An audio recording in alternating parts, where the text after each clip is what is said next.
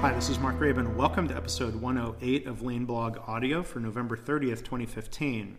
Today's episode is titled, You Got Them to Do What? Getting a Hospital to Dedicate 16 Weeks of Staff Time to Lean. Now, how many times do we hear people say things like, we don't have time for Lean? It happens a lot, right? So as I've said before, a lack of time is a problem to solve. It's not an excuse to hide behind. If improvement is important, you find ways to make it happen. If developing staff capabilities and learning how to practice Lean is important, you start some experiments and you figure it out. Now, the classic Kaizen event is a full week, and that poses a real challenge to many organizations. How do we dedicate staff time to that? How do we backfill staff to keep things running normally? Those are solvable problems, and many organizations figure this out, even if it's not easy or painless. Some organizations get creative and solve the problem by doing shorter, more focused events. If it's too difficult to pull staff away for a week or even a few days, some organizations have used the daily continuous improvement model of Kaizen to identify and fix small problems. It's easier to find 20 minutes or an hour to work on a small problem and a small solution here and there within a team. Yet many organizations still struggle to make this happen. So how did I get 16 weeks of time? Well, I started working in healthcare just over 10 years ago. When I started, I was part of a consulting team called ValueMetrics Services, which was a part of Ortho Clinical Diagnostics, which was a part of Johnson & Johnson at the time. Now, unlike many consultants, our model was not built around lots of training or a series of week-long Kaizen events. We had what we referred to as a lean transformation model, which was basically a 12 to 16-week project that dramatically redesigned and overhauled a department or value stream. This model was taught to Ortho and ValueMetrics Services by consultants who had worked in J&J manufacturing and sometimes worked with our healthcare clients. These teachers, sensei, if you will, for us included Mark Jamrog and Charlie Protzman. Charlie has, by the way, written some books on lean healthcare, same publisher as mine, Productivity Press. You can find links to his books by going to leanblog.org/audio108. Now, that basic model included 100% dedicating the time of 4 to 6 staff members to the project, that entire time, 40 hours a week. The early ValueMetrics projects were based in hospital clinical labs, which is natural since ValueMetrics was working with the customers at Ortho Clinical Diagnostic, lab analyzers, and equipment. A quote-unquote core lab project would usually include a few medical technologists for the main areas being affected, such as chemistry and hematology, maybe a technologist from another area like microbiology or histology. There was usually a lab assistant on the team, and we'd often have an emergency department nurse or an inpatient nurse to help represent the internal customer viewpoint. And again, we would get those people full time for the entire 12 to 16 weeks.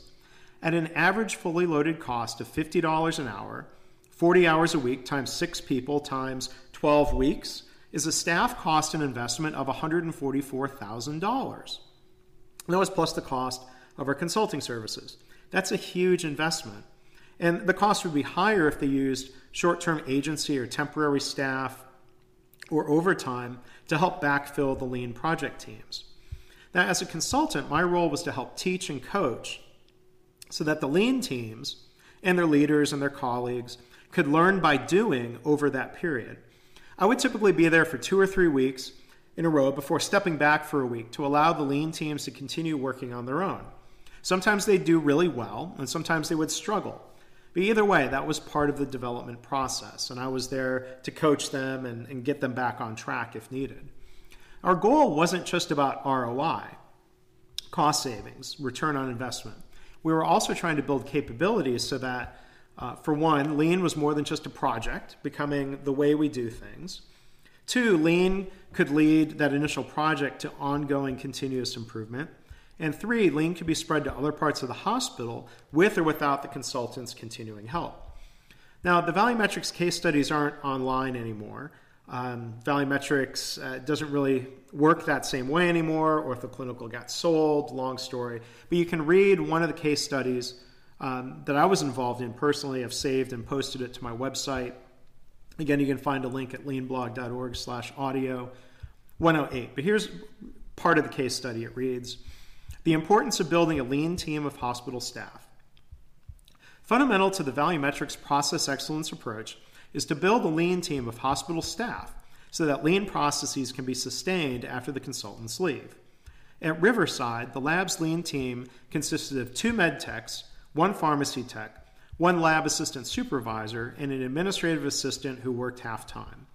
For 14 weeks from July 2006 through early October, the team devoted 100% of its time to the lean implementation process. ValueMetrics consultants were on site for 10 of those 14 weeks, providing extensive training and leading a current state analysis in the lab, which found that the existing lab layout and processes drove wasted motion and delayed turnaround times. The ValueMetrics approach works so well, according to Dr. John Jerica, Riverside's VP of Medical Affairs, quote, because you have a team that's committed to it full-time for a period of weeks. They did present state knowledge and took the time for a thorough analysis. Often people assume they know their problems, so you don't take a critical look at mapping out the problems, end of quote. So dozens of hospitals took the plunge and tried this ValueMetrics approach with the dedicated staff time. And even with the expense, the return was often very compelling, although, as it says in the case study, the financial return wasn't the only thing that mattered. The return and the benefits of these projects usually included reduced overtime costs, reduced temporary staff costs after the project was done, reduced staffing costs, which was always realized through attrition or reassignment, never through layoffs, shorter patient length of stay, driven by faster lab turnaround times, and increased revenue resulting from increased capacity, doing more testing volume with less staff.